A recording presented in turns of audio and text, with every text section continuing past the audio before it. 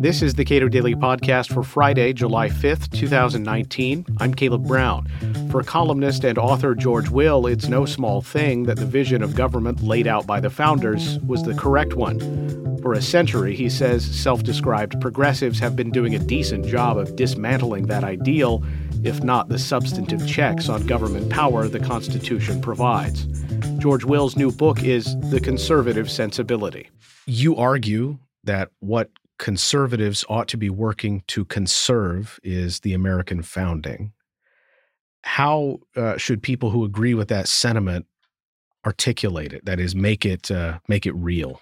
They should understand the forthrightness and the success with which progressives have attacked the founding and overthrown it for nearly a century. And they should understand that by preserving the founding, of course, do not mean preserving America when it was 4 million people strung along the coast of the North American continent, 80% living within 20 miles of Atlantic tidewater. Preserving the American founding means three things. First, the natural rights philosophy, which is that there is a constant human nature. That's the second thing. And that this is best served, preserving the rights that are natural to creatures of our nature, requires a government structured the way Madison did it, which is to say an equilibrium between contending forces in government, the separation of powers, in order to make sure that the government does what the Declaration second paragraph says it is instituted for, which is to secure natural rights. That's the most important verb in the Declaration, and it simply establishes first come rights, then comes government. We do not get our rights from government. Progressivism, as you describe it in the book, is aimed at, among other things, separating politics from this anchor of human nature. That's correct. And once you do that, you have unleashed government to have an enormous and enormously dangerous project, one that we all became familiar with in the 20th century. That is, if there is no such thing as human nature, it means that human beings are only creatures that acquire whatever culture they're immersed in. Therefore, government, by tinkering with the culture we're immersed in, can tinker with humanity itself and undertake the vaulting ambition to produce new Soviet man, new German man, to remake the stuff of humanity, ignoring Immanuel Kant's famous warning that from the crooked timber of humanity, nothing straight shall ever be made. Woodrow Wilson, as one might expect, doesn't come off particularly well in your book. And this is in relationship to the idea of separating politics from human nature. You note in particular that he was the first president to really attack the American founding. Was that essentially part of that attack, this idea that you can separate human nature from politics, that humans are perfectible in a way? He attacked the founders' root and branch. To begin with, the separation of powers, which he said is an anachronism that we cannot afford in our more complicated society. He pioneered the great non sequitur that drives progressivism, and it is that as society has become ever more complicated, therefore, here's the non sequitur, therefore government must become more interventionist and regulatory in its dealings with this teeming, complicated society of what Hayek called spontaneous order. As Hayek demonstrated to my satisfaction over and over again, the reverse is the case. The more complicated society becomes, the less government knows about what there is to know, and therefore the more epistemic humility, epistemology being the field of philosophy that deals with how we know things, epistemic humility is not only becoming of government, it is necessary if government is not to make a hash of things. I know that you appreciate Virginia Postrel, the great writer, a former editor of Reason magazine. And she made a point years ago that careful listeners of this podcast will note that I try to make as often as possible, and that is a reason for optimism. And she argues that, freedom, free markets in particular, help deliver new products and new services at a clip that regulators can't really keep up with. And by the time regulators get around to trying to put a lasso around it, there's already a constituency. And we've seen this with satellite dishes, with vaping, with self-driving cars we will soon see.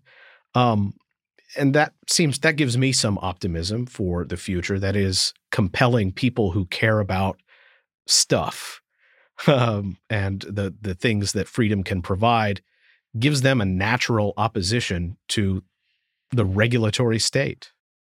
Yes. Postrellian optimism, as we can call it, is well-founded if, but only if, we can turn the tide, and the tide is now running strongly the other way, if we can turn the tide against trusting the spontaneous order of society, accepting that creative destruction, while it is destruction, it is also creative. If we can get people to accept the fact that there are frictions that come with freedom and uncertainties and hazards, real dangers, but that the exhilaration of freedom more than compensates for this. Virginia Postrel once said, "The story of the Bible reduced to one sentence is God created man and woman and promptly lost control of events. The conservative sensibility rejoices in the lack of control." That's the point. That is, being good is a choice. Yes. There is an intellectual shift, it seems. I'm not really on the inside of it, but among many writers who call themselves conservatives, have rejected a lot of things that seem to be core elements of liberalism. That's tolerance, and freedom to trade, and the idea that nationalism is something that ought to be rejected. They're reversing that and sort of backing a form of nationalism. How do you evaluate that in light of what seems to be a fairly classical liberal take on what conservatism ought to look like? Well, let's begin with terminological fastidiousness here. American liberals, when they became progressives but kept calling themselves liberals, did so much damage to the word liberal that they quite prudently abandoned it and now call themselves progressives. And conservatives have been reluctant to say what I say quite explicitly in my book, that we conservatives are the legatees of classical liberalism, the phrase you just used. The adjective classical does a lot of work there. It says this is not the liberalism of the unbounded state, of the belief in progress, of the questioning of human nature, and all of that. Rather, the liberalism we're talking about is the reverse. It is grounded in an unchanging view of human nature. It is grounded in a confidence in the existence of natural rights. It is grounded, therefore, in resistance to hierarchies and authorities and institutions, political, ecclesiastical, all the rest, that are impediments to the flourishing of individuals with natural rights. We are, as conservatives, legatees of that liberalism, which has become itself an orphan in a chilly world. When the French want to denounce someone like Margaret Thatcher, they say, "Eek, Margaret Thatcher was a neoliberal." Well, I plead guilty. I'm glad to be in the dock with Margaret Thatcher. I should say, by the way, in that regard, Margaret Thatcher, who loved our country almost as much as she loved her own, said European nations were made by history. The United States was made by philosophy. And it is the philosophy of John Locke and all the others that produced the classic liberal tradition. So when you say that the tide is very much running in the wrong direction in the United States, it seems that there are a particularly authoritarian, I wouldn't call them people, not necessarily groups, but an authoritarian impulse that exists on both the left and right. And my deepest concern is they're going to find someone that they agree on. Yes, they'll make common ground, and we'll have that shimmering aspiration bipartisanship, which is always dangerous because when you have a majority complacent in its intellectual arrogance, you're in deep trouble. Are there structural changes that have occurred in the United States over time that you think have given rise to maybe a weakening of the rest of the Constitution itself? Sure. The fundamental one is the abandonment of the assurance that James Madison expressed, again, I think it was Federalist 45, when they were advocating for New York to ratify the Constitution. The Madisonian confidence that the powers vested in the government by this Constitution are few and defined. No one any longer can believe, not after the 1960s when it finally died, can believe in the doctrine that we are a government of limited, delegated, and enumerated powers. Therefore, we cannot hope for very much help from the judiciary in policing the borders of the government.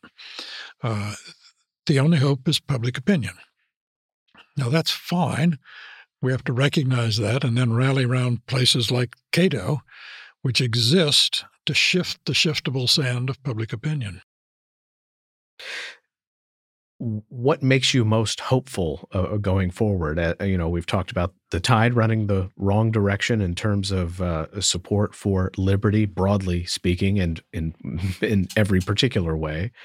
And we see candidates who are openly promising things that would have easily been rejected by a massive fraction of the country. And may still be. But even just a short time ago, a lot of these ideas are laughable. You're right. They wouldn't have been uttered in public. So what makes you hopeful? You're determined to tickle hopefulness out of me, and so I'll cooperate to this extent. I'm hopeful because the ideas that you and I share and that I'm advocating in the conservative sensibility, the ideas are true. I mean, that's not a small thing. That is true in the sense that A, they accord with human nature, B, they're ratified by history, C, we see them at work in the United States, which is on balance an enormous success. There is, it appears, some inevitability in the progress of all this freedom and all these wants being satisfied.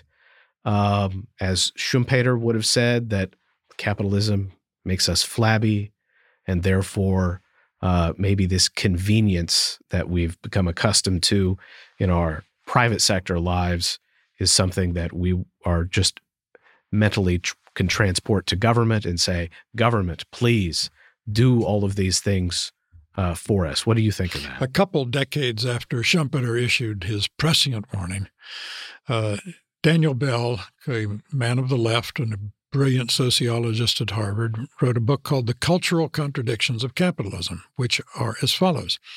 Capitalism works, and that's its undoing. That is, capitalism produces luxury. Luxury induces indolence. Luxury, indolence, sloth, an aversion to risk.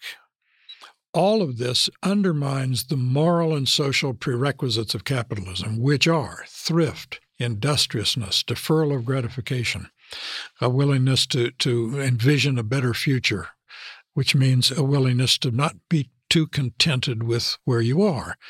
So this is an old theme in the history of thinking about capitalism, that it undermines its moral prerequisites. The good thing is that Americans, at least, and I think human beings generally, are wholesomely resistant to satiation. They're never going to be quite happy. Case in point, millions, billions of people had cell phones in 2007 and liked them, were happy with them. Then in 2008, the smartphone came along. And suddenly billions of people were dissatisfied with their cell phones. And now we have, 2-3 billion smartphones in pockets from sub-Saharan Africa to the Arctic Circle. And somewhere along the line, something else is going to come along that's going to make us say, good grief, how did we ever put up with that smartphone? So creative destruction is alive and well, and that's a good thing. George Will is author of the new book, The Conservative Sensibility. Subscribe to the Cato Daily Podcast wherever you get your podcasts, and follow us on Twitter @CatoPodcast.